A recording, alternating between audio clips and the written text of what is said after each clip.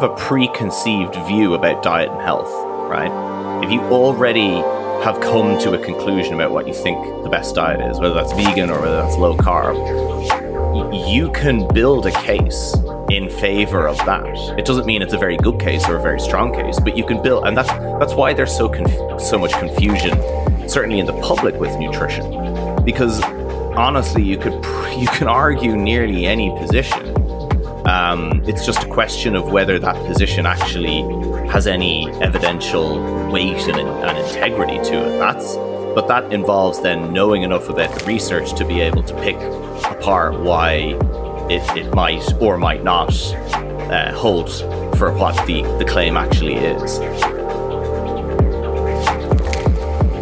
And then I think, even though it's often adjusted for, I think that there's still the contribution of high animal fat generally, and saturated fat in particular, to cardiovascular disease, which is something we do know. So I don't think it's TMAO, but I do think there are other mechanisms by which high, unprocessed meat consumption could still contribute to increased risk, and it relates to, heme, nitrates, nitrites, saturated fat, animal fat generally, and potentially, and again, exacerbated by the absence or low intakes of vegetables and fruit and fiber, right, and all that good stuff. Kia ora, friends. Welcome back. I know it's been a bit of time. We've had a little bit of a hiatus on the Vegan Body Coach podcast. We'll just call this Season 2, Part 2, okay? We're back into it. We've got a whole bunch of great episodes coming up, and today is going to be an absolute banger for you. For anyone hanging out here for the first time, my name is Jackson Burden. I'm the host.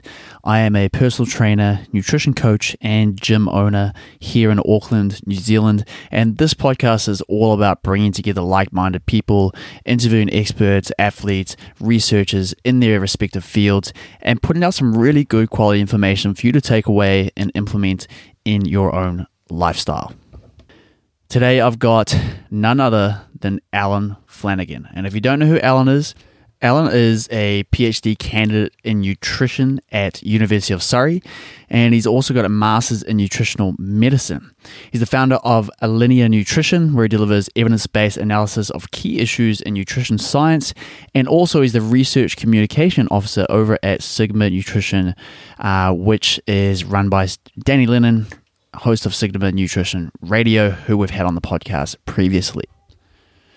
Now, Alan is one of the smartest guys I've had the pleasure of talking to, a very rational guy, and has an incredible grip on the research, specifically on nutritional science. And I wanted to get him on today to discuss what the data actually says on meat and human health and any animal product in human health. I think as the general population, we have a hard time separating the moral and ethical implications of consumption of animal products from the objective assessment of the evidence from a human health perspective. The health effects should be considered independently of the moral and ethical and environmental implications. And then we can discuss the considerations for the dosage or the potential exclusion of those animal products. But I think when we get into trouble is where we start to regurgitate information from the latest New York Times bestseller or, the big MD plant-based hotshot that you're getting your information from, without looking at it probably from a more nuanced perspective, and realizing that there's very, very few black and whites in nutritional science. And as you'll listen to in this discussion, just as a disclaimer, this is going to be quite an in-depth look at the various animal products. For example, we cover red meat, processed meat, unprocessed meat. We cover some chicken. We cover dairy and the nuances of, different types of dairy, cheese, butter, yogurt.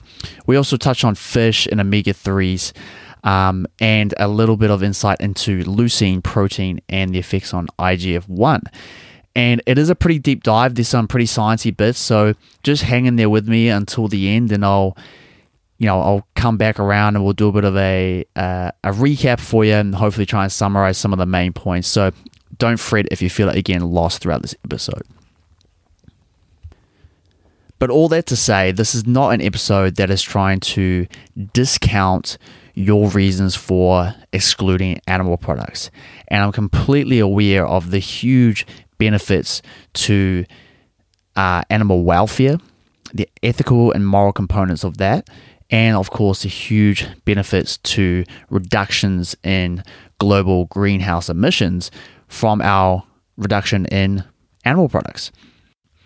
More so, this episode is just trying to encourage all of us to think a little bit more critically about these topics, especially when it comes to the access of nutritional adequacy around the world and blanket statements of saying that the world needs to be plant-based or the world needs to be vegan.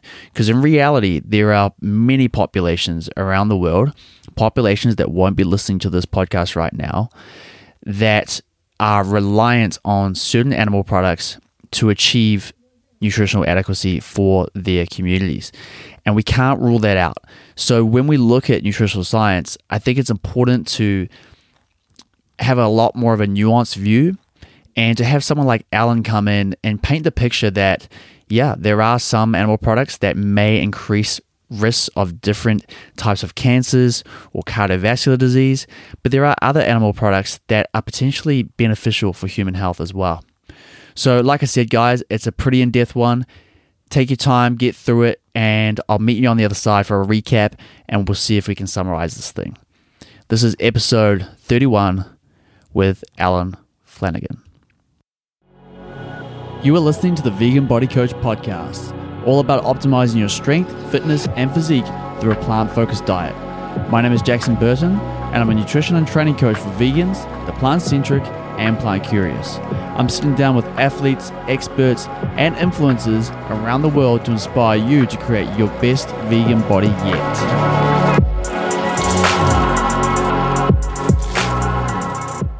Alrighty, so Alan, thank you so much for jumping on the Vegan Body Coach podcast. It has been a long time coming, but we're here now, and it's a real honor to have you on. For the listeners, really quick, did you want to give a little background as to who you are, what you do, how do you spend your days at the moment, and I guess where you're at in the world, and how COVID's been affecting how you sort of do life? Yeah, so I've been in London, basically England, the UK, for pretty much the entire time. But as people may tell from the accent, I'm not from the UK originally, Irish originally. And I have come to nutrition and research in a fairly roundabout way. So I'm one of those people who didn't think that science was something I was into. I was a kind of humanities student, like history, English, languages. And did that in college, and then went into law, did a law degree after. My undergrad was history and English, and then I spent 10 years practicing as a barrister in Dublin. Wow. But in that time frame and in this background, I was always really interested in nutrition, largely for my own reasons, like playing rugby in school and all this kind of stuff, looking for the extra edge to make like an average player better, and it didn't, but it didn't quite so right, you kind of realize like that's where nutrition's really limited. You're either good at a sport or you're not, or you're okay at it. So, I was really fascinated by I think that maybe the benefit of being in law is you're constantly trained and honed to think about evidence. Where does your evidence come from? So I kind of found myself becoming a bit of a PubMed warrior in my mid-teens or in my mid-20s, and reading papers.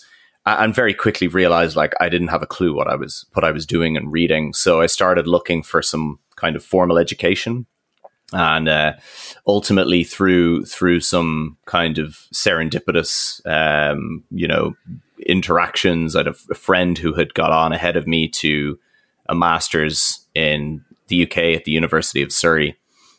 So I kind of applied, and they unofficially were happy to kind of let in a couple of people every year that aren't from like a biosciences background. So I was fortunate enough. They were kind of like, oh, this is strange. You're a lawyer, but this is interesting. And I kind of at the time, I said, we'll let you in. We've no expectations. And yes. And the rest really is kind of history. I really took to the science of nutrition. I'm not really that interested in the food side, the arguments we have about food. The reason I fell in love with nutrition as a science is because of like the methodology, the complexities, and the nuance within the evidence. So, you know, whether we're talking about eggs, tofu, chickpeas, or chicken, like I don't really care about that stuff as much. You know, I don't have a vested interest in the food part.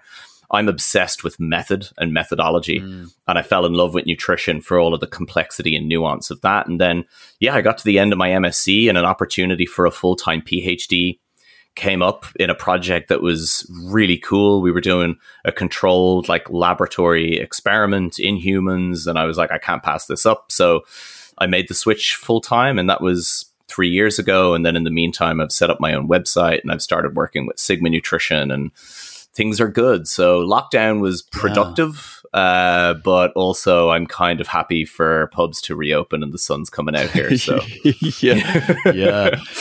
I think you guys are in a good space right now with everything reopening over there. So I'm sure you'll be enjoying a few pints. Yeah, that's it. I mean, listeners will know Danny, who I've had on the podcast, and sort of his take on how he, looks at the evidence and a very rational mindset, which I love and I really appreciate. And it's the same with you and listening to the Sigma statements or reading the Sigma statements and listening to discussions within the Sigma Nutrition Radio podcast. It's this level of nuance that's often missed in a short Instagram post, where you, like you're saying, there's so many intricacies to science and specifically nutrition science. And I think for the average person, reading a paper is an absolute nightmare. It's just gibberish. And even for me, I can get through a paper and read it to some level of understanding. But even for myself, I much prefer to read a research review, for example, so I can see someone else's take on it, have them kind of break it down a little bit easier for me to understand, and then kind of be able to implement that and dissect that and then distribute it out to whoever I'm posting to. So I guess with yourself and how we look at the topic of nutrition, especially around plant-based nutrition, where do you see, how we are looking at data currently and how potentially we're going wrong and how we're looking at data? Because I think, with a lot of the plant-based community, we have a lot of, I guess what I would say is there's big shot MDs out there that'll put out a specific opinion on some data, and then that will get regurgitated over and over again until it just becomes common speak within the plant-based community. Right. And then everyone's just agreeing on the same thing, but then there are rebuttals to that are kind of getting pushed aside, and then it just becomes this like all-knowing idea about nutrition. So where do you think we're going wrong in that sense? Yes. So it's something that and we can see, I think what I'm about to describe, what I think is going on, play out with other areas of nutrition. As an example, the kind of health at every size movement. And what it is, in my opinion, is that evidence and activism don't particularly mix very well together. And it's very, as an activist, it's all about the outcome and wanting other people to join you in adopting this particular position. And as a result, kind of we get into various kind of motivated reasoning and approaches that are less based on kind of intellectual rigor and integrity and in analyzing and investigating a position, and more about, this is what I believe, and I will work backwards to uphold this belief with scaffolding. And that scaffolding tends to be, here's a study that shows X, and here's a study that shows Y. And that's really not how we make decisions in science. We make decisions from a total body of evidence. And within that, we look for different converging lines of evidence from different types of study, because no one study is going to answer every question. And so what I think kind of happened, and really, if you look at particularly those MDs in the plant-based vegan community, they seem largely to be in the US. in the UK, there's been kind of, on the flip side, most of the kind of quack doctors here are all low carb keto yes. crazies. And, you know, and so it's been, I've wondered, like, why is there this kind of transatlantic divide in terms of where the MDs, what camp they pitted themselves into?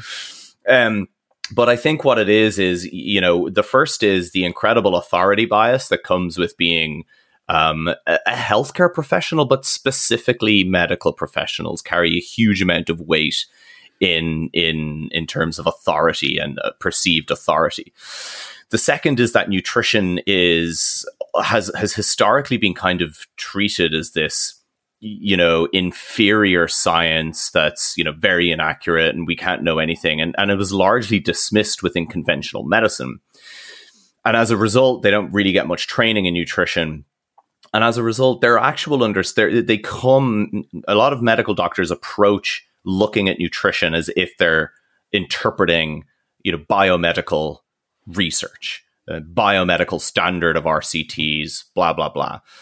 And their lack of subject-specific knowledge actually plays out when you're thinking about how they interpret, you know, what an exposure of interest is or what they consider a good or bad study and this kind of thing.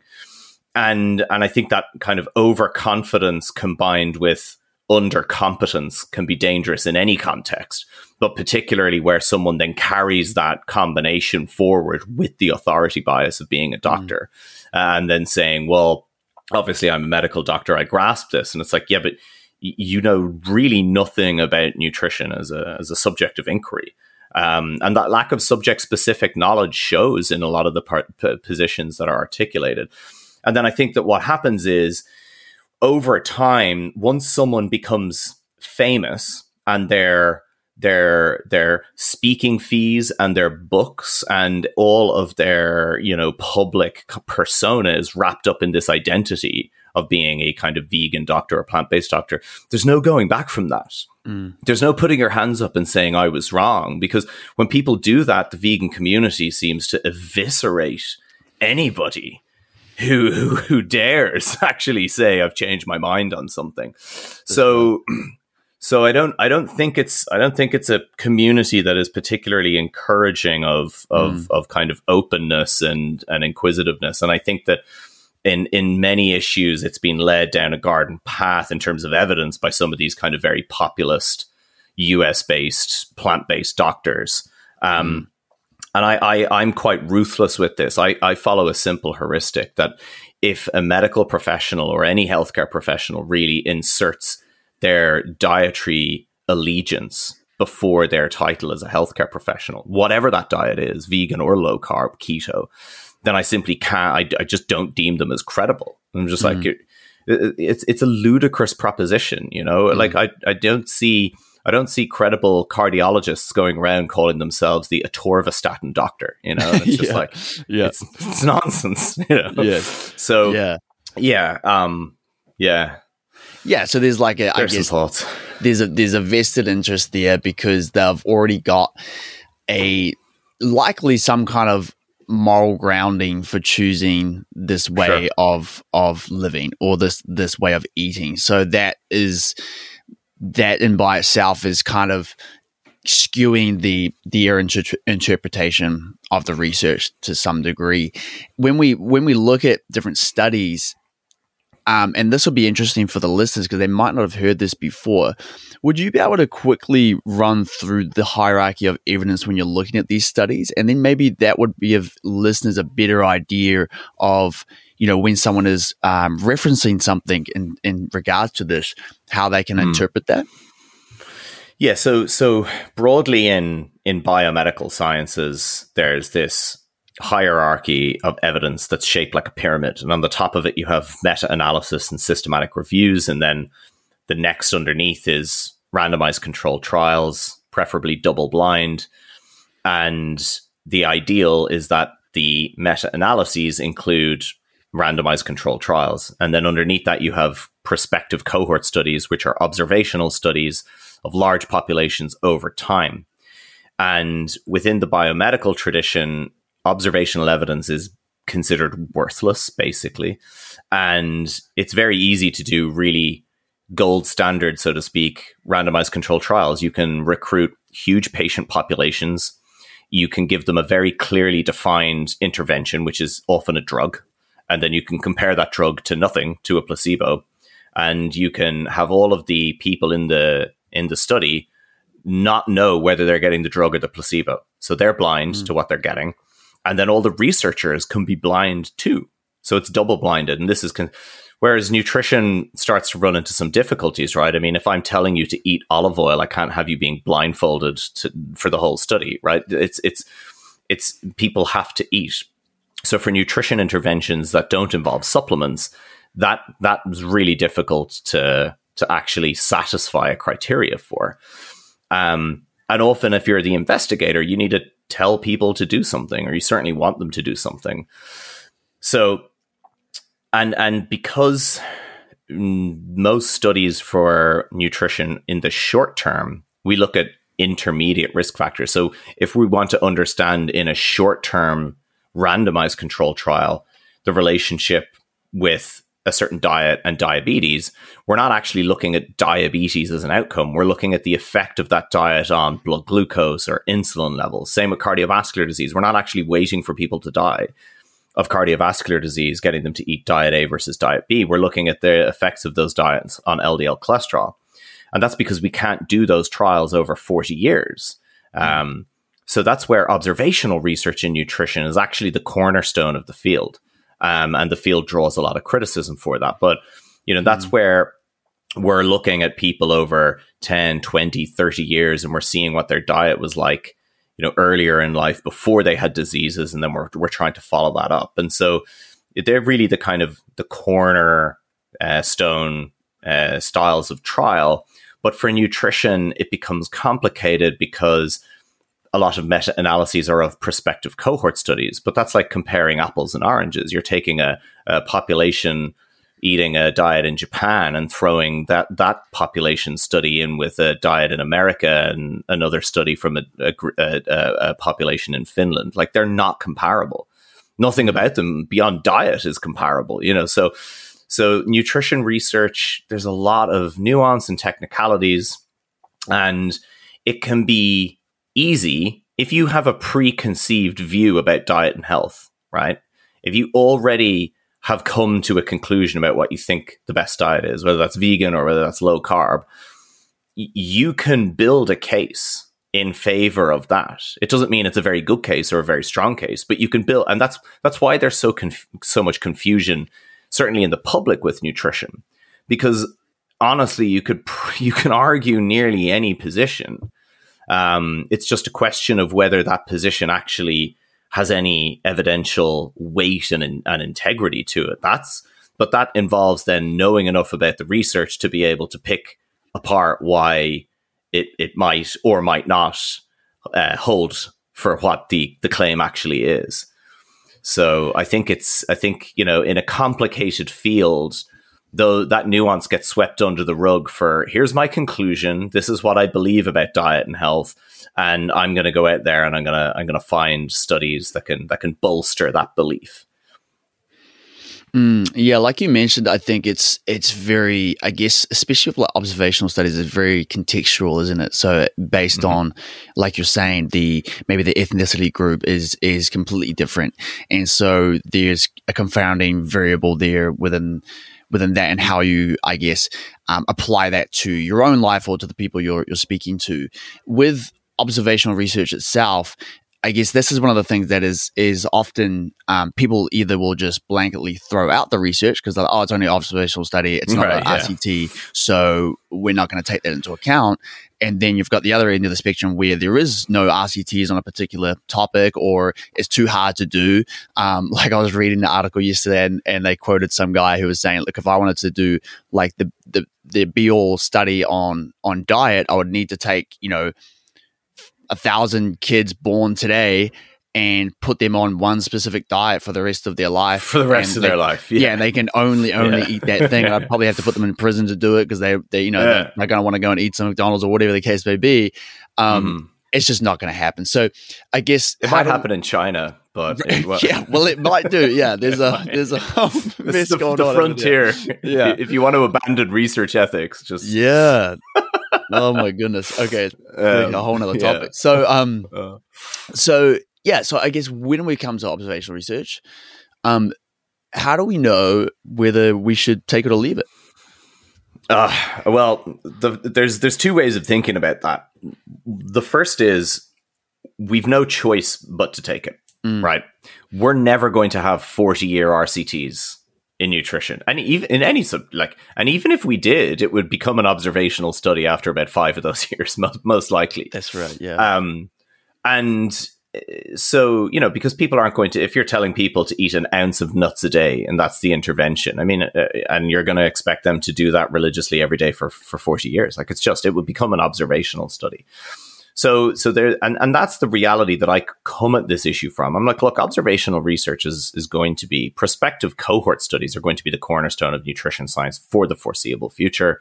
So rather than engage in the kind of the dismissal and the hand waving of it off, let's improve methodology, which is all happening. Like people talk about the limitations of nutrition observational research as if people in the field don't know that these limitations exist, rather than the fact that for 30 years people have been working to improve methodology, improve how we assess diet and the accuracy of that assessment.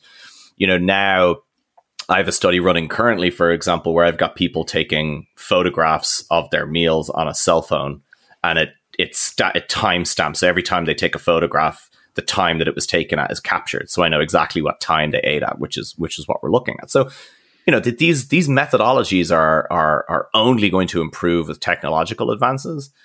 And it's not as and here's the real thing, it's just not as inaccurate as people think it is. The inaccuracy or accuracy of it just depends on what we're talking about. If you're talking about a niche vitamin or mineral, if we're saying, well, how accurate can an observational study look at people's B2 intake, vitamin B2 intake? Not really reliable at all, because water soluble vitamins, we pee them out, and you do one assessment. It's not really. But if we're talking about the major macronutrients, carbohydrate, fat in particular, and then the fat subtype, saturated fat, poly, monounsaturated fat, and we're talking about, say, fiber or complex versus refined carbohydrate, dietary protein, and even then other like omega-3 fatty acids, for example, because we don't produce them in the body, easier to kind of measure in some ways on observational research. So the question of, is it accurate? The answer to that is, it depends on what your exposure is. It depends on what you're talking about. And for the major macronutrients and those kind of, and certain other nutrients, there's sufficient accuracy in nutritional epidemiology to give us information in the results that we can use to influence public health policy, for sure. Yeah, that's a great answer. So I guess what the crux of this conversation, where it's leading, is kind of onto the question of, if we look at a lot of the data that's out currently, is there actually sufficient evidence to say that red meat, dairy, eggs, fish is actually harmful to human health? And this is I'm kind of on the mindset through the studies I've done with like MNU, for example, and just since then, and the different people have been around, of the view that you can have a sufficiently healthy dietary pattern that includes animal products if you want it to be that way, and the same goes for a plant exclusive diet. I'm of the opinion that you can do both very well if you have the access to foods and the knowledge base and all these things in place.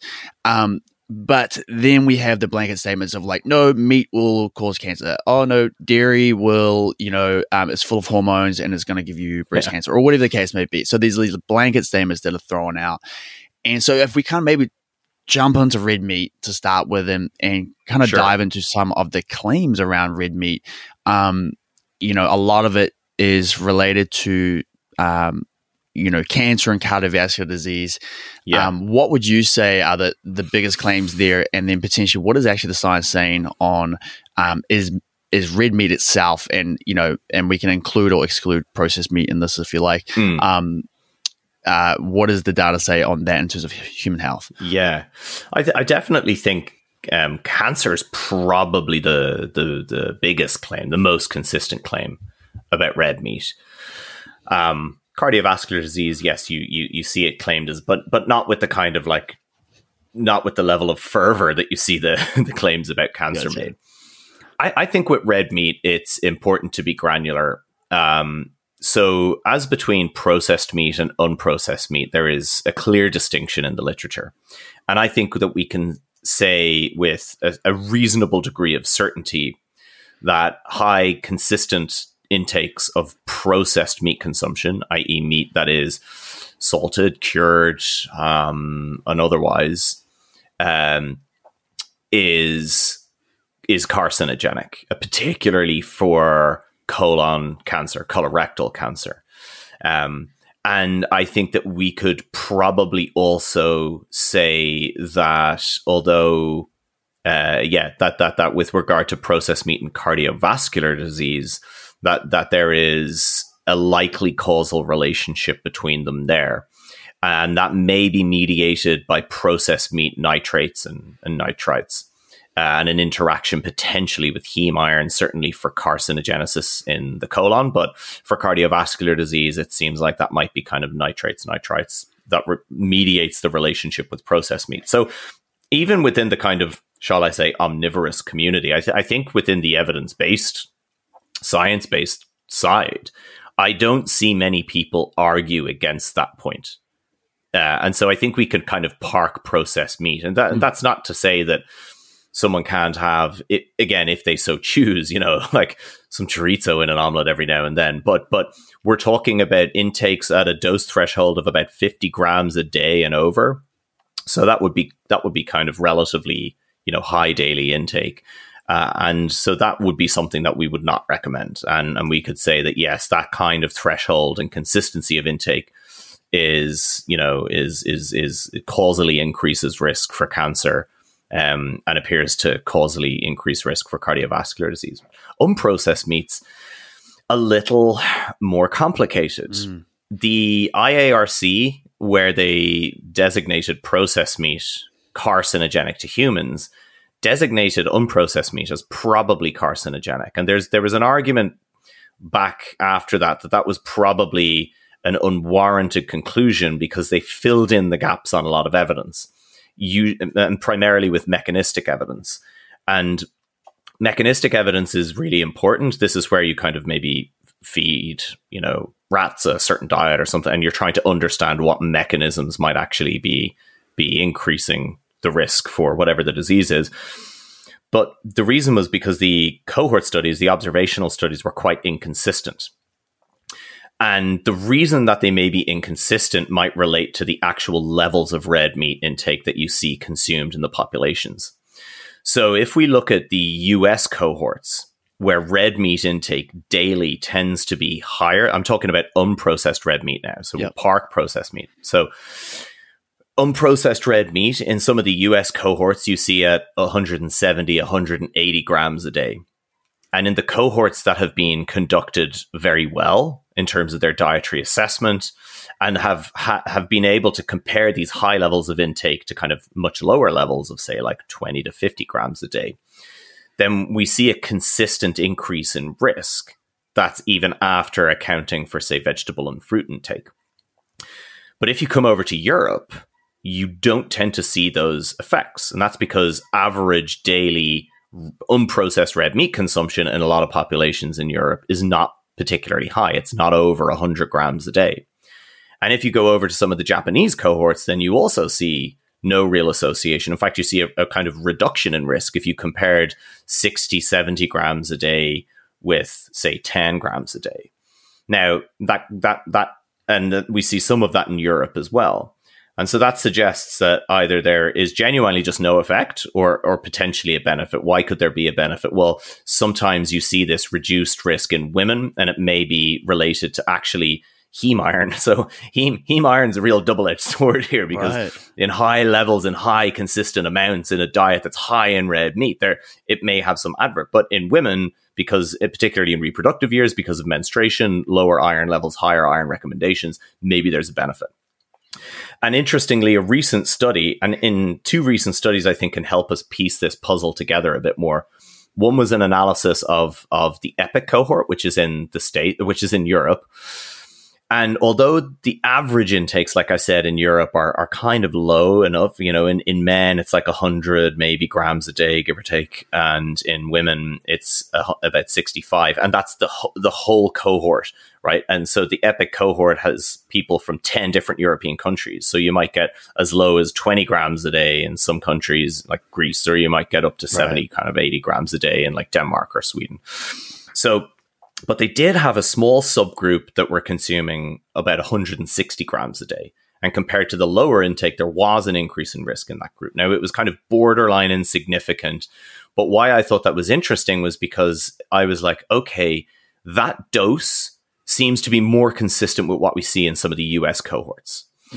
And then there was a study recently, which was really nice. It was the Alberta Tomorrow Project, Canadian study. But rather than just adjust for fruit and vegetable intake statistically, which basically means you kind of look at whether the effect cancels out across your whole cohort, what they did was they looked at 3 different levels of unprocessed red meat intake and processed meat, but they looked at it relative to either low, moderate, or high fruit and vegetable intake. And in the group consuming 500 grams of red meat a week, now not a day, a week, high fruit and vegetable intake, there was no association. But in the group consuming the same amount of meat with the lowest fruit and vegetable intake, there was a significant increase in risk. So this suggests, so if we divide that into daily dose, give or take, the average was 460 grams a week, probably about 60, 65 grams a day. That's more consistent with what we see in EPIC and some of the Asian cohorts. So I think for unprocessed red meat, there may be a dose threshold where consistently consuming higher amounts over like 160, 70, 80 grams a day might increase risk over time, even if someone's eating vegetables and fruit. But that more moderate intakes of kind of less than 100 grams a day or less than 500 grams a week may not increase risk once someone is eating high levels of fruit and vegetable. And right now, I don't think we can resolve that either way. So what people tend to do is resolve it against the way they view their own dietary beliefs. So you'll get people in the plant-based community will say, well, it's still a risk. And you'll get people on the other side that will say, oh, there's no risk, just eat your fruits and vegetables.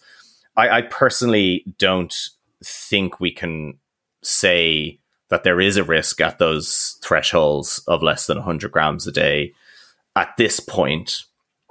But I don't think we can be entirely certain on that either. So I do think eating plenty of fruits and vegetables in the context of an otherwise healthy diet, I do think that some unprocessed red meat consumption can be occasionally consumed, but I would not be consuming high daily amounts of it, even if I had, a healthy kind of wider diet pattern. Are there any theories in regards to like the mechanisms as to why like these higher intakes of 150, 160 grams would lead to those adverse outcomes? Is it something that is being promoted relatively often within the plant-based community, such as like TMAO, which is one of those things that kind of crops up?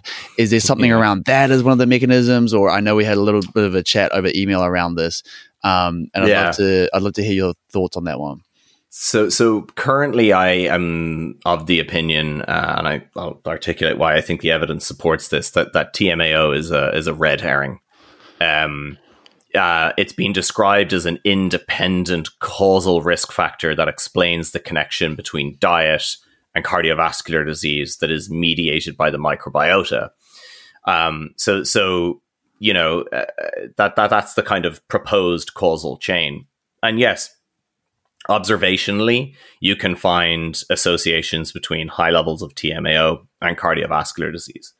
The production of TMAO in humans does require gut bacteria, and they metabolize certain kind of nutrients that are generally found in animal products like carnitine or choline into trimethylamine, which is TMA, and that's absorbed by the liver and converted in the liver to TMAO.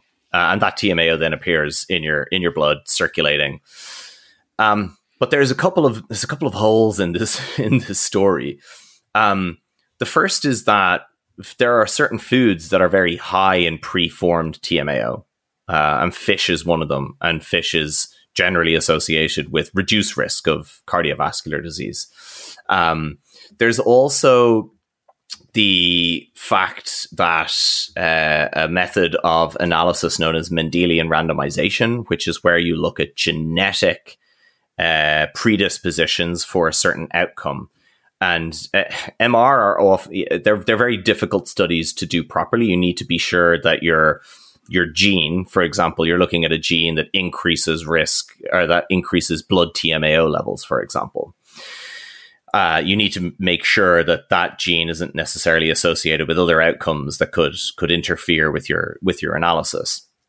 But the Mendelian randomization on increased levels of TMAO and a range of disease outcomes, coronary heart disease, stroke, heart attack, cardiovascular disease generally, show no causal relationship at all, or proposed. I'm loath, even with Mendelian randomization, I'm actually hesitant to use the word causal. So I would say they do not show an association, a genetic association between high levels of plasma TMAO and cardiovascular disease, or even diabetes or otherwise. And then there's real, in the intervention studies, there's massive inconsistency and huge inter-individual response to feeding someone TMAO. And it means that there's, from short-term studies, the likelihood of a lot of false positives. And so, we've seen that. I remember one recent study which fed people kind of animal meats first and then fed them plant meats afterwards. It's after consuming the plant meat, there was no change in TMAO.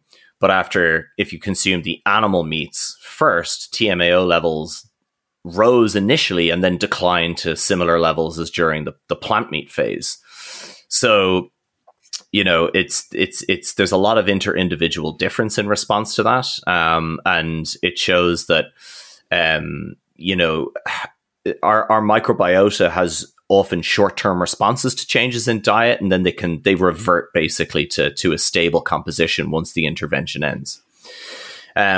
So, for example, a study looked at beef, eggs, fish, and fruit on TMAO levels, and found that high TMAO producers had a particular ratio of their gut bacteria, which was high firmicutes and bacteroidetes, right? Now, the reason this is important is because we see this ratio in people with obesity. We see this ratio in people with metabolic disease. And it's a ratio that may be consequent on a certain dietary pattern, Western dietary pattern. It's a ratio, though, that also might be consequent on the actual metabolic state of the individual. And the final kind of piece that really just doesn't add up is that we've got a number of recent studies that look at TMAO levels being high in people with metabolic disease. And so a more plausible, theory is that, the elevated levels of TMAO that we see, the reason they're associated with cardiovascular disease is because of the underlying ill health of the individual, and of the population studied.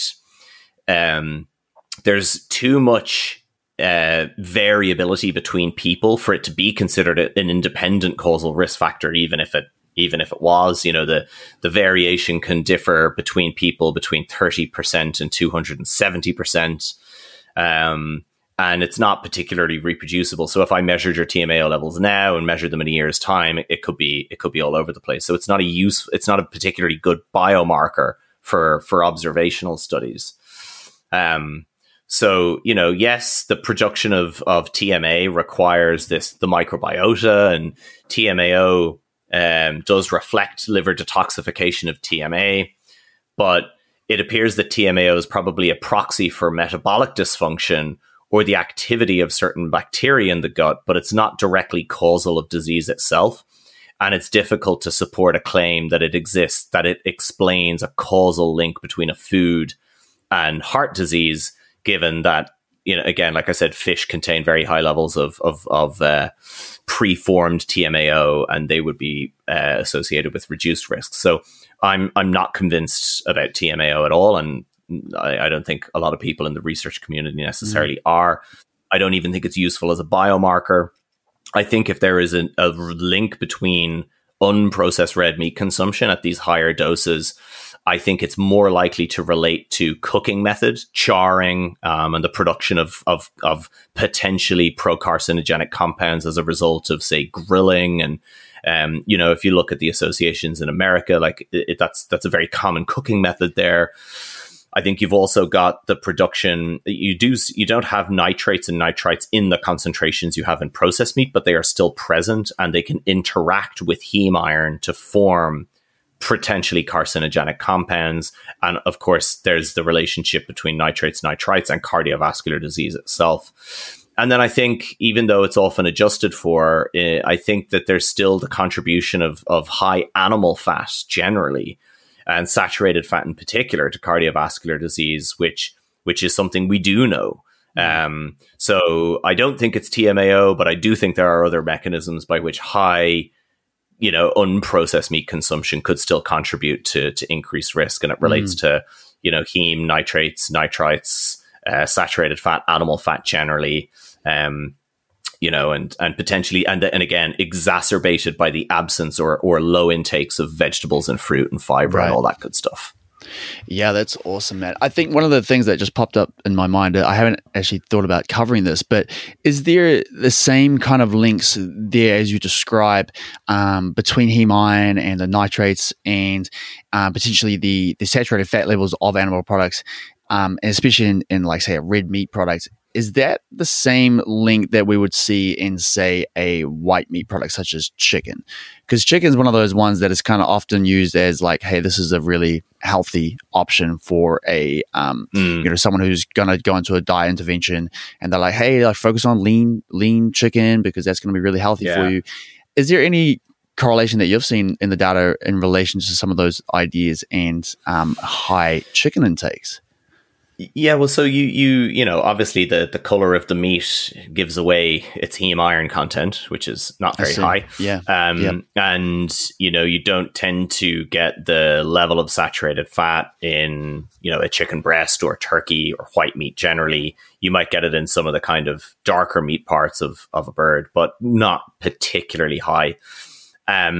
And you don't get compounds like nitrates and nitrites, and you don't really get that kind of interaction effect. And so, yeah, generally, the substitution analyses, if you replace red meat with white meat, there's a benefit there. There's a reduction in risk for people doing that. So, I mean, overall, yes, is it considered a beneficial substitution for people in omnivorous diets to replace red meat with white meat? That would appear to be present in the data. Yeah, sure. Awesome. Yeah, that's great. Thanks for clearing that one up. I guess, if we move on into dairy intakes, and this is one that I think, most people can probably agree that there are significant issues with the way that we are producing dairy in terms of the ethical component and, of course, the environmental side of dairy production. But if we kind of put that aside, as something to cover at another time, and we look at it purely from a human health perspective, there's often, arguments that, we're not made to drink milk from another animal, or, we wean off milk at a young age. And then, there are obviously, there's a certain percentage of the population who don't have the enzyme to be able to digest lactose and this type of thing. But then there's often the big ones are thrown out around like hormones in dairy and, and its effects on different cancers. So, this is obviously something you've seen a lot of yourself. What do you make of some of these claims? And I know that even from reading the Sigma statement on dairy, there is a lot of nuance to dairy, just in terms of because dairy is such an umbrella term, and we're talking about cheese, we're talking about yogurt, we're talking about low fat products. So what are your thoughts on these claims, mate? I find dairy almost elicits more of a kind of visceral, like, revulsion in the plant-based community than even red meat. Like it's bizarre. And some of the, I mean, the whole, like, we're not designed to eat, like, what, are we designed to press olives into an oil? Like, it's just a non sequitur of an argument. And, we wean off dairy. Says who? Like, populations, there are numerous populations in the world that don't ever wean off dairy. And 2 of them are blue zones populations where, a quarter of their total daily energy intake comes from dairy produce, Costa Rica and Greece. Sure, there are certain populations that have a genetic insufficiency of the lactase enzyme. That's not the poor dairy's fault. Like, that's a deficiency of an enzyme responsible for breaking down sugar. Interestingly, there's the potential for, even in those populations, to be okay with dairy consumption. We see massive increase in prevalence of dairy consumption in East Asia, particularly over what they call the nutrition transition. A lot of increase in kind of milk and dairy produce consumption in a population with low, prevalence of kind of lactase adaptation.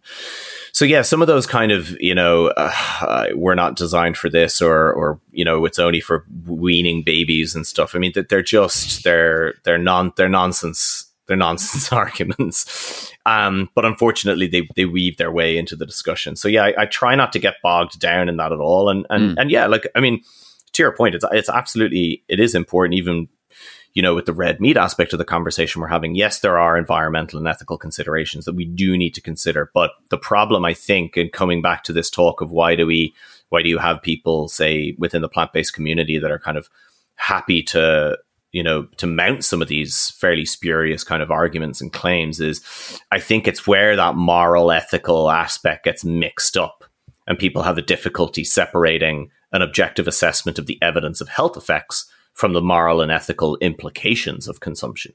And they should be considered together, but first, the evidential assessment of the health effects has to happen independent of that. And then we can discuss, what might be the considerations for including or excluding or having some, and what have you. So with dairy,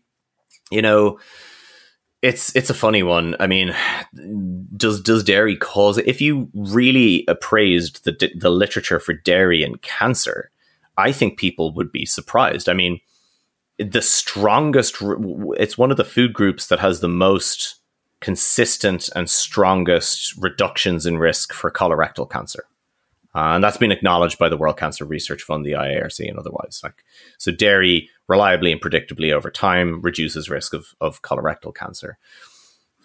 With prostate cancer, it's murky. There's been suggested increases in risk that may be mediated by IGF-1, but it's not particularly consistent. But there could be an increase in risk. And with breast cancer, that's mixed, but it's actually overall in favor of a reduction in risk. And that's often stronger in certain estrogen receptor types, certain kind of some of the genetic aspects of breast cancer. So, do hormones and antibiotics in milk cause cancer? Well, one, the levels of hormones and antibiotics in milk that are used as part of the husbandry process are essentially undetectable as far as human effects go, as far as we know. And the safety thresholds are established not by nutrition science necessarily, but by toxicology. And it's the same process that informs how much artificial sweeteners, for example, we can have in soda or diet sodas and stuff like that. So it's identifying where risks may lie, and it's deeming certain thresholds. And this is what I think people, because we see this happen in the artificial sweeteners conversation all the time. Just because something's present doesn't mean it's having an effect. Just because there could be trace levels of an antibiotic in a sample of milk doesn't necessarily mean it's of any sort of threshold that's a worry for human health outcomes. And we would have fairly reckless food regulatory systems, if that were to be the case. So, and again, if we just focus on human outcome data, well, then you don't see this, ubiquitous cancerous onslaught from the dairy. Actually, on the whole, you would see certainly strong reductions in colorectal cancer, some reductions in breast cancer risk that are stronger in certain estrogen receptor subtypes, and prostate cancer, perhaps an increase in risk. So, it's nuanced, and it's if that increase is present in relation to prostate cancer, then it's not mediated by hormones or antibiotics. It's potentially mediated by the anabolic effects of dairy on IGF-1 signaling. Now, people take that and grossly over extrapolate it and say, well, IGF-1 feeds cancers or drives cancers. Therefore, anything that increases IGF-1 is pro-carcinogenic. That's just faulty reasoning,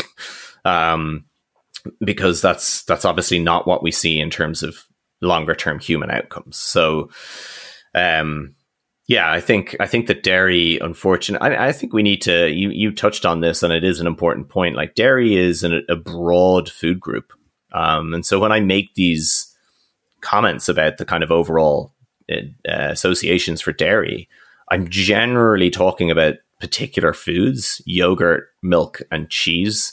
And I'm certainly not referring to butter, which, does not have the characteristics that those foods have, particularly yogurt and cheese. And there's the added dimension of fermentation, which means that even people who, for example, have reduced activity of the lactase enzyme may actually tolerate fermented dairy foods better, because the fermentation kind of alters the kind of the qualities of the food, so to speak. So, and they have other properties as well, calcium and otherwise, that kind of all interact together in this food matrix. So, whereas butter doesn't have these characteristics and is really just rich in saturated fat, and putting it in your coffee is a bad idea, and high levels of butter I would argue, certainly increase your risk of cardiovascular disease. So dairy is a very broad term, and when it comes to the health effects, the most consistent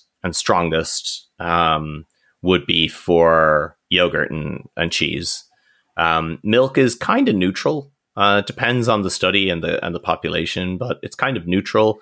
There's some good evidence that low-fat milk reduces risk of diabetes. Why low-fat versus non-fat? Is it the contribution of additional saturated fat in the whole-fat milk? Not really sure. And then you can find some observations that are kind of neutral for whole milk as well, like full-fat milk. So they would be the three foods that these associations would be kind of present for. And then, foods like butter.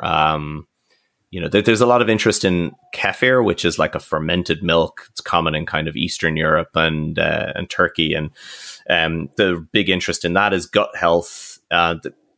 Probably we're just not really at a point of being able to make conclusions from the evidence there either way, one way or the other. It might reduce lactose intolerance, and there's some evidence that it might reduce H. pylori infection, like these stomach infections. But really, that's all very kind of early doors human research, and there's no way we can make a conclusion one way or the other yet of whether it is good for gut health. So I think dairy. I think the problem with it as well is within the plant base. I mean, I tuned into a Clubhouse talk a few weeks ago that had a couple of the Game Changers athletes on it, and just the absolute crap. Sorry, I don't want to. This is difficult because, they're billing it as their lived experience, right? So I don't want to say that their lived experience is crap, but it's the way it's framed as like, I stopped eating dairy and I could feel, my body cleanse. It's like, I'm going to call, what do you mean you could feel your body cleanse? Cleanse of what, and then they pull a veil of science over it, and then you've David Katz there to kind of give them a veneer of legitimacy of what they're saying. And I was like, this is horrible to listen to, because for everyone that does that within the plant-based community about dairy, we can go out and find someone on a carnivore diet that will tell us their arthritis disappeared and all their joints healed. Like, this is why we don't rely on anecdote, whether they're an Olympic athlete or just average Joe in the street. I don't care about anecdote. That's right. But I think we have a lot of blurring of those lines within the plant-based community, where everyone's almost happy to rely on someone's anecdote over any evidence. And that's not unique to the plant-based community. I will say the low carbers are just as bad for, I go by the evidence I see. Well, that's the kind of stuff that leads us to quackery. I don't know if you've looked into this at all, Alan, but it just reminded me of like the idea that a lot of people suffer from things like acne or asthma or respiratory problems, and then they have these anecdotal experiences of removing dairy and suddenly skin clears up, or they feel like they have an easier time breathing and these types of things. Have you have you heard those statements yourself in terms of anecdote? And then, have you seen anything on that? So I was actually have a good friend of mine here in the UK is a consultant dermatologist, and before COVID, she'd asked me if I'd be happy to prepare a kind of a presentation at a derm conference on nutrition and skin. And I'd never delved into that literature before. I was like, okay, so this will be interesting. Yeah. Great. So with acne, there are some associations with high levels of dairy consumption. Some of them are inseparable from high levels of whey protein consumption. And they're almost always in kind of like either adolescence or early teens. And there's a lot to pick apart that is difficult with identifying dairy. I mean, there's the fact that they're going through a natural phase of exploded androgens anyway. There's certainly, in terms of clinical dermatology, my understanding is most dermatologists will see if someone's like really high use of whey protein shakes, and discontinuing whey protein shakes may result in an improvement in acne symptoms. But as far as eliminating or eradicating dairy as a food, that's really inconsistent. It may relate to dose, like how much is someone consuming? Are they consuming 200 grams of a yogurt a day, or are they consuming a liter of milk? They're not the same exposure, so to speak. And it's also difficult to pick apart the potential interaction with their hormonal state that they're in, so to speak. So there are the evidence is very, very weak, very weak. But there is some evidence, and I know that, certainly clinically, I think dermatologists are often open to at least trialing a period of dairy-free, and if nothing improves, there's no point in continuing. The respiratory stuff, there is a little more evidence in terms of, intervention, and it's really difficult to. There is that anecdote, and that anecdote appears consistent, but there's no evidence that dairy actually increases mucus production, for example, or otherwise, and so.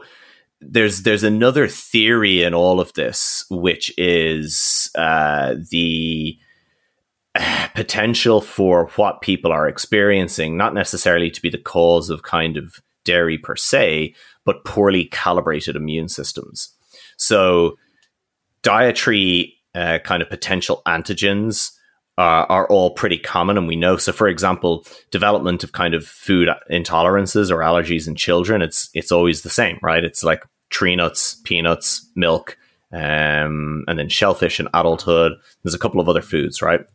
And the reason that the same foods are the most common culprits for kind of adverse reactions to foods is because of the molecular weight of their proteins, and soy as well. Sorry. So it may be that that's the case. It's just dairy is more ubiquitously consumed than, shellfish or otherwise. But if people, weren't, and again, everything I'm suggesting here is kind of hypothetical, and there isn't great evidence for this. But it's, if people are exposed sufficiently to some of these foods, particularly dairy, like the vast majority of children or infants that have cow's milk allergy will grow out of it and acquire immune tolerance to cow's milk over time. So maybe is there a proportion of people that kind of don't fully and have residual symptoms, or, otherwise a kind of a little bit of an immune response? Maybe there's some gaps in our knowledge there. And I'm always loath to fill in gaps with something certain. But the one thing that does appear clear is that it's very difficult to see any actual evidence that supports that dairy does like increase mucus production or anything like that. So, cautious about that as an anecdote. I think maybe it relates more to kind of more immune system stuff, and it's interesting. It would be interesting to see studies that look at cross reactivity, like to people who self-report that, also, have a difficulty, for example, with like peanuts or otherwise.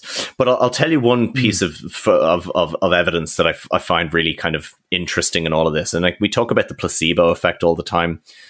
There's also a thing called the nocebo effect, right?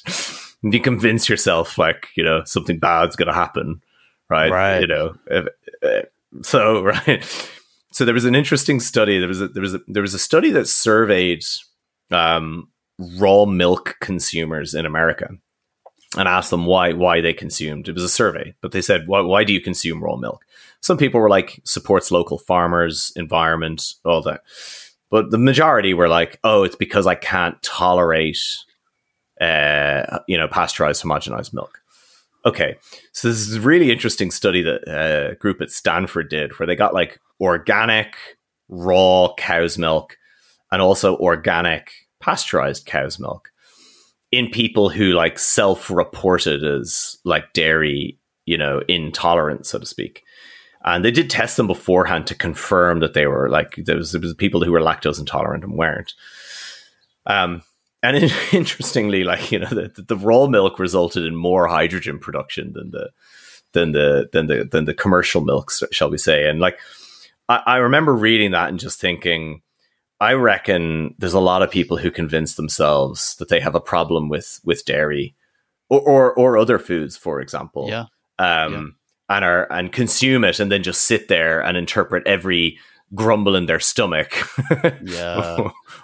So here's an example, right? I live in an area of London with amazing like South Asian food, like Indian restaurants, like Punjabi, Sri Lankan restaurants, right? Gotcha. I'll go around, I'll eat a hot dish. My nose will stream, right?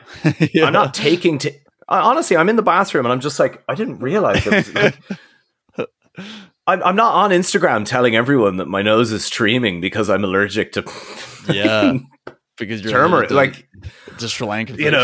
I'm like, I'm sweating, my nose has got that like bit of sweat on it because like there's just like heat from it, Yes. I'm like, oh my god, I've started sweating after I ate this food, it's like, so I think a lot of people just absolutely nocebo affect themselves when it comes to dairy. I think you see the same thing with like gluten as well, right? It's the same sort of idea. Right, yeah. I can't tolerate bread. I'm bloated. Yeah. And it's like, there's a certain natural bloating response to eating. Right. Like, there's a normal part of human physiology. So, I think that's a really big point. And I think a lot of people just don't even think about the fact that there is a nocebo and it's very, strong. It's likely very strong. Exactly. And I think also, if we come to wrap up dairy, I think the idea, I think people do forget is that dairy is one of those products that if we're looking at global, like human survival, it's one of those products that in many different areas around the world is just essential for providing essential nutrients to, to children that potentially don't have access to the plethora of food that we have in the Western world, you know? And so if they've got a cow out back that they can get dairy from, then that's going to, hopefully avoid some of those like stunting deficiencies that we might see. And that's clear. And some of the I was at a conference again pre-lockdown, but one of the researchers there was doing stable isotope tracer studies, which are really accurate ways now, really great advancement in nutrition science of like looking at how something's digested and absorbed. They were doing studies in India, and these were communities essentially that they were technically lacto-vegetarian. But because of Indian government policies and all this other red tape crap, they weren't really having access to eggs and dairy in the way that they would usually incorporate it into their diet. So their diet was basically relying on like mung beans and one or two other staples, and stunting was a major issue. Okay.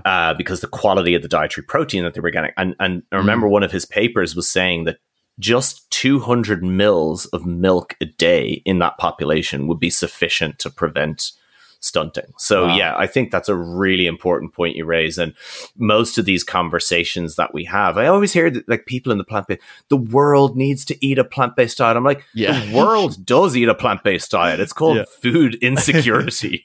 like it's just that level of, detachment that I think is present, again, not just within, the plant-based, but generally when it comes to, I see this with arguments about, because I don't know if you read the article on my blog about like poverty and diet, and I was, I get into this argument all the time from some bro who literally lives in a gym and training people, and like has the capacity to meal prep and all this kind of stuff, and he's like, people just need to be more responsible. I'm like,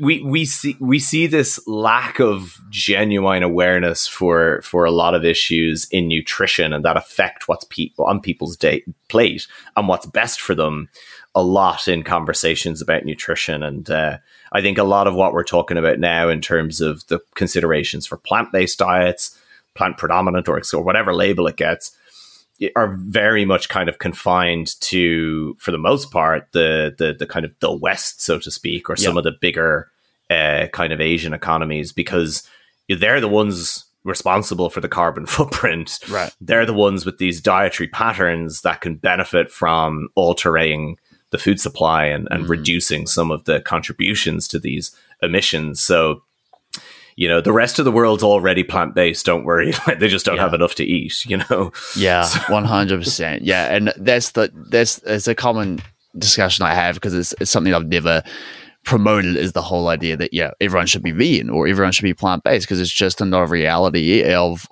how people are living around the world. But people, they're only just looking at their situation, or, the fact that they live in America, or they live in New Zealand, or they live in Ireland, where these issues aren't such a big deal, it comes back to a context, right? It comes back to how we're assessing these things and applying it to different areas and different ethnicities around the globe. I did want to quickly touch on with you, Alan, with fish, right? So yes, our community is pretty aware of the benefits of omega-3s in the diet, and they'll prioritize a certain level of ALA-based omega-3s, whether it's through chia or ground flax or things like this, or walnuts. And then many people will actually end up supplementing with an omega-3 algae-based supplement as well, which is fantastic.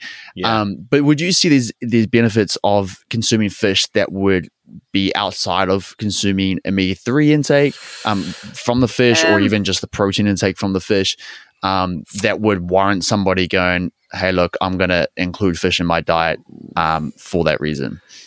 Yeah, I mean, the only thing is the potential, a big focus of nutrition in recent years has been like the concept of the food matrix, right? It does the biological activity of a nutrient. Is it influenced by the characteristics of a food itself that the nutrient comes in? And we do have evidence that is the case. Food, what we would call food synergy, you know? And so my only thing would be that in, you know, a lot of the long-term studies that we have are looking at fish consumption. Now, you're trying to isolate the effects of EPA and DHA. And those two fatty acids, I think we can break it down into life stages, right? I think most people, I would hope anyway, in the plant-based community accept that DHA is essential for infant brain development, and that, you know, a vegan pregnant mother should supplement with a direct source of DHA. Right. I'd hope that's accepted within the community. And then if we go to the end of the kind of life stage, so to speak, later on in life, well, you know, the associations between DHA and reduced risk of Alzheimer's and dementia are consistent, and we see them in different populations. We see them if you do an autopsy study where you get people's brains who died of Alzheimer's versus died of like health, you know, just normal, and you look at their brain levels of DHA and omega-3 fatty acids. The big question, and what I see people in the plant-based community argue, is, well, there's no evidence of a benefit in healthy people in the middle of their life. Well, the problem is nutrients don't exist as either, you know, you're taking it or not, right? Nutrients exist on a bell curve, right? Of we have inadequacy or deficiency, and then we have adequacy, and then we have excess potentially or toxicity, right? Now, most conditions of deficiency have been eradicated in Western countries in the population for the most part. But one of the and this is a known kind of challenge for nutrition science, and we see this. I can name numerous examples of what I'm about to say, either related to vitamin E or vitamin D or otherwise. If you're doing short-term interventions, which is where most of our evidence for otherwise healthy people come from, and everyone already has relatively adequate intakes of a nutrient, giving them more of that does not mean that there's a benefit, right? Once you've got adequate, generally we tend to see effects where someone has insufficient levels of intake. But unfortunately, for multiple reasons, like for example, ethics committees will often not allow you to recruit people who are deficient in a nutrient. So it becomes difficult. So we do these studies in nutrition. It's like, oh, there wasn't really that much of, or even if there was a little effect, it was quite small. But that's often because we're doing trials in otherwise healthy people who have sufficient levels of intake of whatever that given nutrient is. My worry is that cumulatively, all of the evidence that we have for EPA and DHA would suggest that some is better than none and more is better than less. Now, does someone have to consume fish to get that benefit? The short answer is maybe not, and arguably not. But what we do know from short-term interventions is that ALA might cover your basis for EPA, but it doesn't really seem to cover basis for DHA. In fact, it may actually drive down DHA levels. Okay. The conversion process in humans is low. So for everyone arguing that we've no evidence of a benefit in healthy people, the logical corollary to that is we also don't have evidence that it's not a risk over the long term to deliberately omit direct sources of a nutrient. Right. Those two criticisms go hand in hand, and you can't have one without the other. And so I tend to find myself now encouraging people following exclusively plant-based diets not to obviously consume fish, because they, you know, don't want to give advice that's inconsistent with their moral or ethical choices, or otherwise, or environmental even. Yep. But I do think it's a good idea. To consume some preformed DHA as a way of, just as an insurance policy. And put it this way, maybe I'm wrong, right? But if we take two people, right, and one's saying some preformed DHA will be good, and the other's saying, don't bother, you're fine, you're healthy. Well, in 20 years' time, if I'm wrong, someone's wasted a bit of money on a supplement. If the other person's wrong, well, then someone's increased their risk of an adverse, particularly neurological health outcome. So, you know, whether we measure tissue levels of omega-3s as biomarkers in the blood, whether we look at tissue levels in the brain, which is where DHA is highly concentrated, like I said, all of the data points to some being better than none, and more being better than less. And we don't really have any good evidence that high levels of ALA alone are sufficient to maintain that over the long term. So it's purely an insurance policy, and I could be wrong in 20 years' time, and maybe I am, I don't know. But I think from a population health perspective and from a public health perspective, you need good evidence to deliberately omit any direct sources of a nutrient for which we have evidence of benefit overall. And in the absence of that, then I think the precautionary principle applies. So I'm not arguing that my position is entirely, all I'm arguing for is the precautionary principle should apply here. I guess one of the other claims that comes up with fish intake is like toxicity levels, pollutants, mercury, these types of discussions. And I'm not sure if you've seen it, but the most recent documentary, Seaspiracy on Netflix, another one that's been, making the rounds. I don't watch Netflix documentaries about Hey, nutrition. fair enough. Yeah. I kind of wish I bring never myself watched. to. Yeah, I can't bring myself to. Yeah.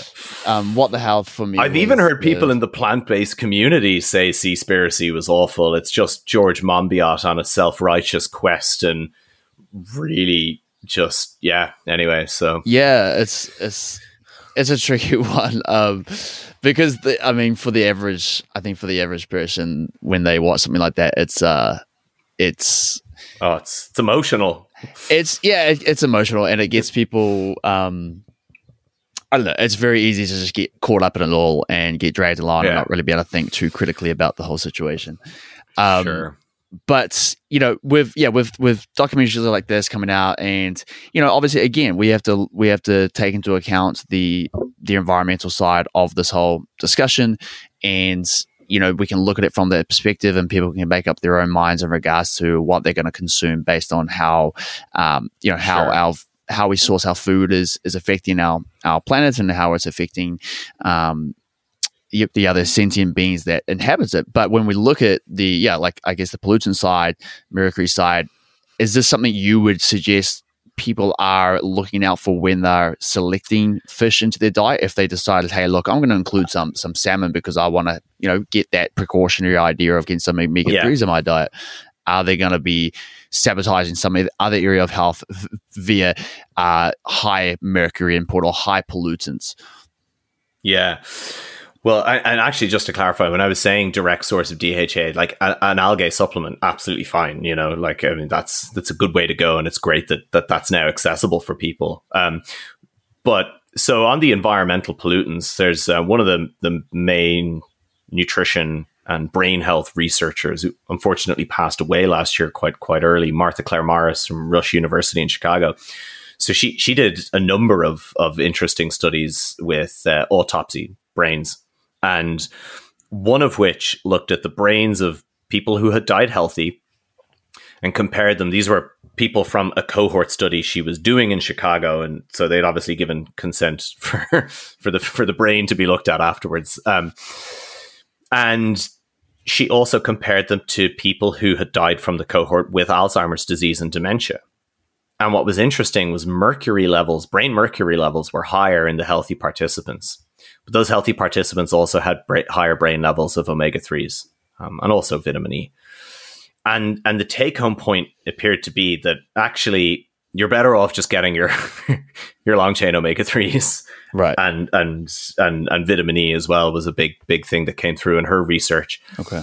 Then worrying about some levels. Now, there are different, particularly, and again, this is something I never have to consider because I live kind of in the Atlantic kind of, North Sea kind of area of the world.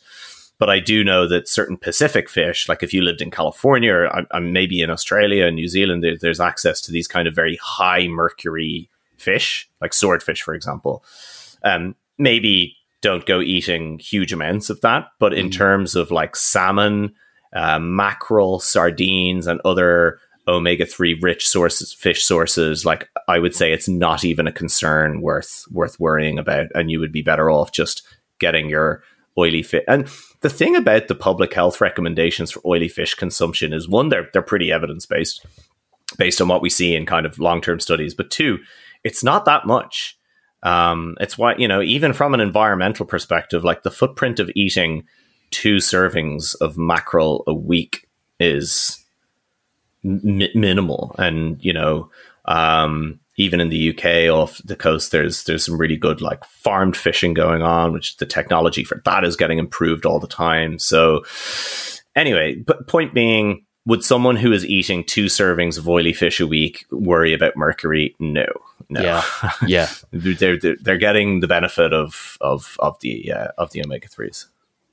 Brilliant. Well, I think, look, we've covered some really good ground here, Alan, and I do want to, before I sort of let you go, I want to ask you one sort of final question in regards to diet and human health. And this is one that I still see coming up quite a bit. And you actually mentioned it earlier in regards to IGF-1 and the current sort of idea I see being promoted, and I discussed this a little bit with Eric Helms when he came on, is around leucine intake in our food.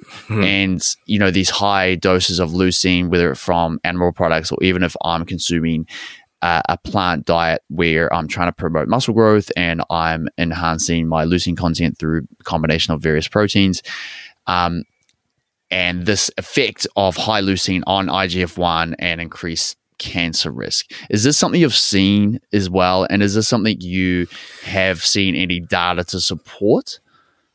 I certainly haven't seen any data on it yet. And Eric would be far more well-versed in kind of protein metabolism literature than I have.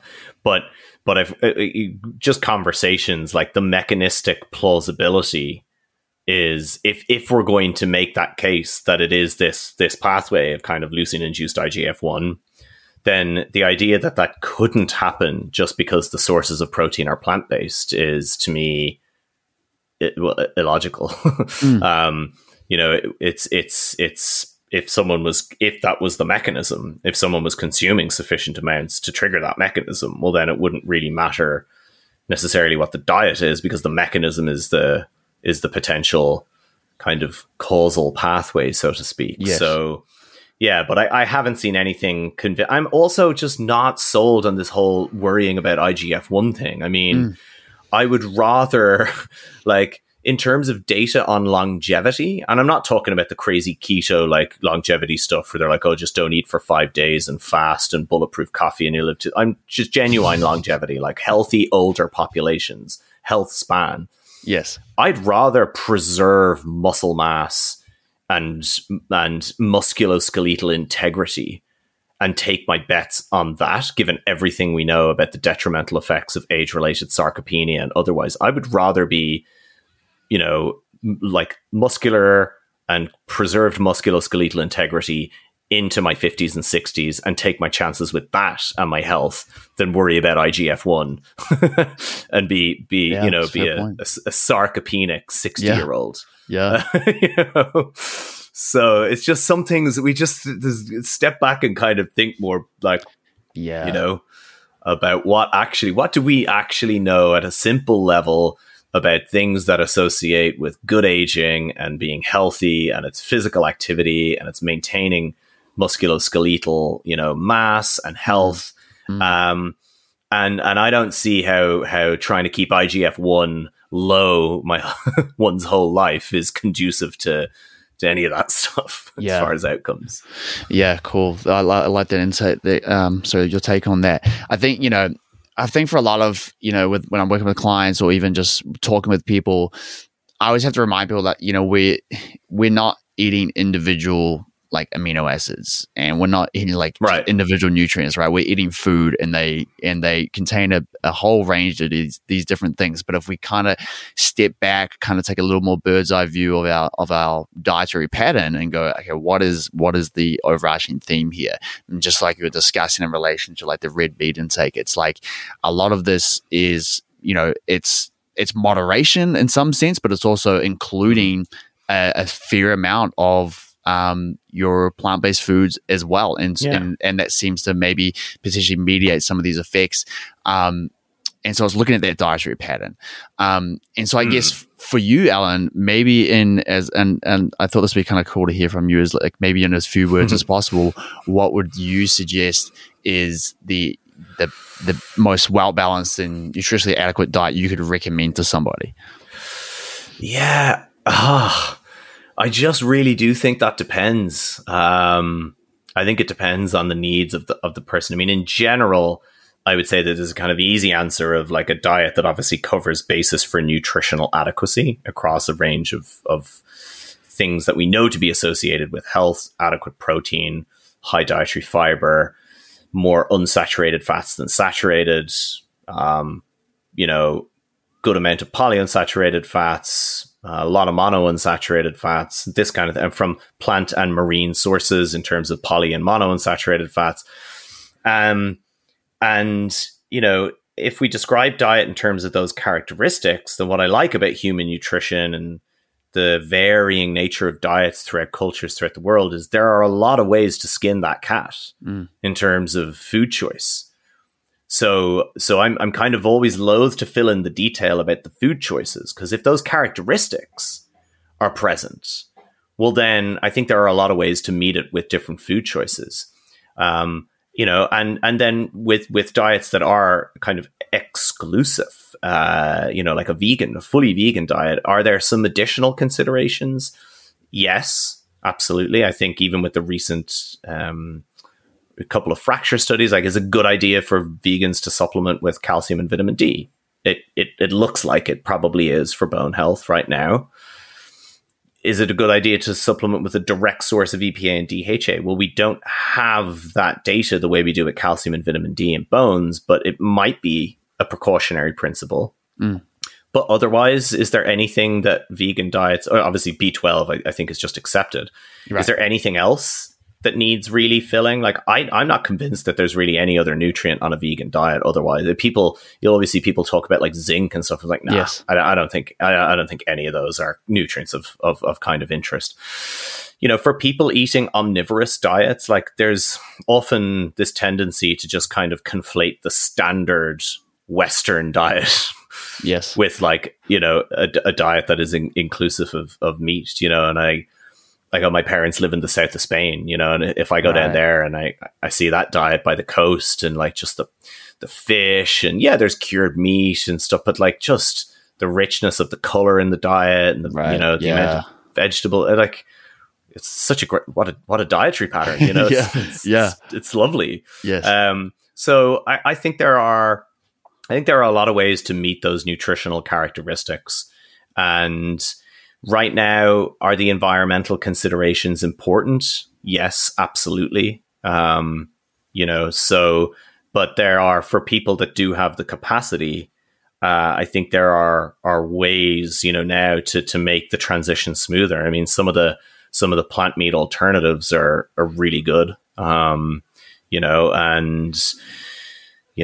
think whether the decision for someone including some meat or no meat, or some dairy or no dairy, or some fish or no fish, I would rather that be based on a decision that's congruent with their moral ethic and perhaps environmental considerations, and also the health considerations. But I'd rather that the evaluation of the health consideration be more objective than it is now, as between both the plant-based and the kind of like extreme low carb kind of carnivore communities, neither of which are, I think, very helpful to what just your average Joe in the population is trying to do to improve their diet and their health. Right. Right. Yeah. Well, it's a brilliant way to wrap this one up, Alan. So thank you so much for your time here and for giving us so much insight, man. It's been brilliant. I want to give you that opportunity to plug anything that you want to plug, maybe the work you're doing at the moment or what you've going on in the coming months. Let us know. Yeah, so I mean, you can kind of find me online on Instagram. Really is the only social media account I have, at the nutritional_advocate. You can find me at my own website, which is alineanutrition.com. And then you can also find me on Sigma Nutrition, where, as you said earlier, producing these statements on various questions, and Danny and myself record a couple of podcasts every month, and we drip them out every second week or so. So yeah, there's hopefully enough there for me to haunt people with. So. I have to say, I do really enjoy those episodes of you and Danny, and even just, the little segments, the Quack Asylum, and the Quack Asylum's so good. Yeah. These are fun. So I think it's a great addition to the podcast, and definitely keep those ones coming, man. We will indeed. Brilliant, man. Hey, well, I'll let you get out of here. Thanks so much for coming on again, and we will speak again soon, I'm sure. Yeah, my pleasure, Jackson. Thanks for having me.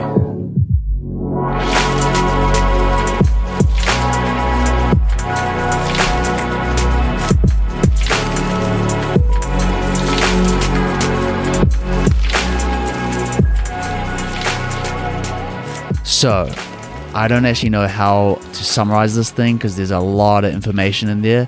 There's a lot of nuance. And even if you don't take anything incredibly scientific away from this discussion, I hope that it just opened your eyes to the idea that we can't make blanket one-size-fits-all statements around human health and nutrition science. If I was trying to summarize this thing, when we look at red meat, there seems to be a dose threshold of consistent intakes over 160 grams per day, increasing risk of disease. But intakes of under 100 grams per day with high amounts of vegetables and fruit may not increase risk. And we can't forget the impact that high saturated fat content animal foods, such as your fatty meats, fatty red meats, the impact that they have on increased LDL cholesterol and increased cardiovascular disease risk. And this is all exacerbated by low intakes of fruit, vegetables, and fiber.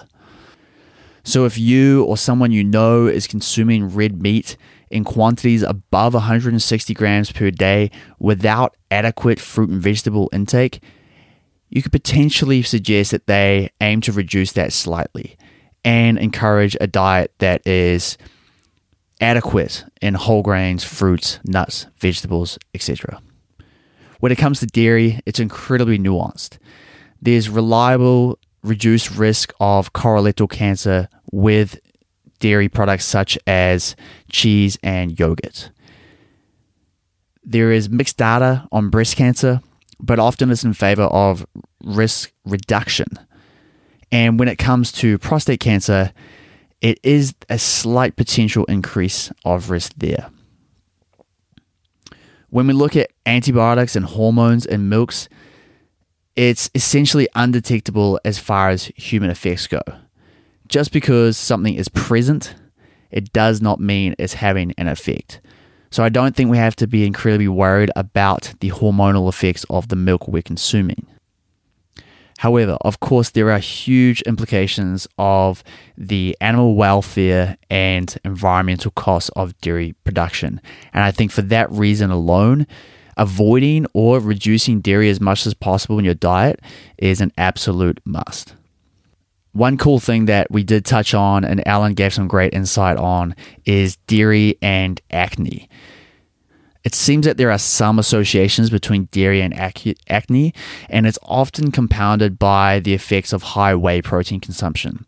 So if you or someone you know is suffering with high amounts of acne, potentially suggest them reducing their dairy intake, or if they are consuming a lot of whey protein, they might just switch to a plant protein source. When it comes to including fish in our diet, there doesn't seem to be any real benefits of including fish outside of the benefits of the omega-3 content of the fish. So if you can get a preformed DHA in a supplement such as algae, and that is within your budget, that is definitely a good option as a bit of an insurance policy for yourself.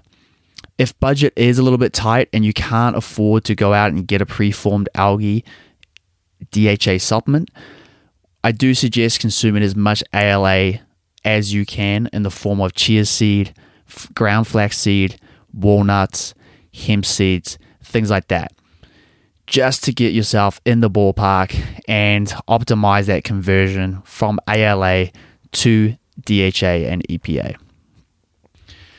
And lastly, when it comes to the effects of high protein intakes and specifically high leucine intakes and its effects on IGF-1 and potential cancer risk, I think the takeaway there is, as Alan alluded to, the data isn't super clear on this, and it's potentially better to preserve muscle mass and skeletal integrity well into your elderly years than worry about a not conclusive IGF-1 mechanism of increasing cancer risk. And I definitely agree with that. I would much prefer to be a 60-plus-year-old that is strong, fit, and healthy and able to do the things that I want to do than be struggling with sarcopenia, reduced bone mineral density, fractures, falls, things like this, and not be able to live the life that I'm living.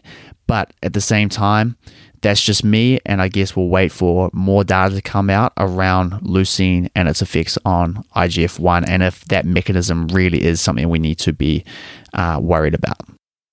So I'm assuming most of you are already following a plant-predominant or plant-exclusive diet anyway, so this episode isn't likely going to convince you to start consuming any animal products, and that wasn't the goal from the outset.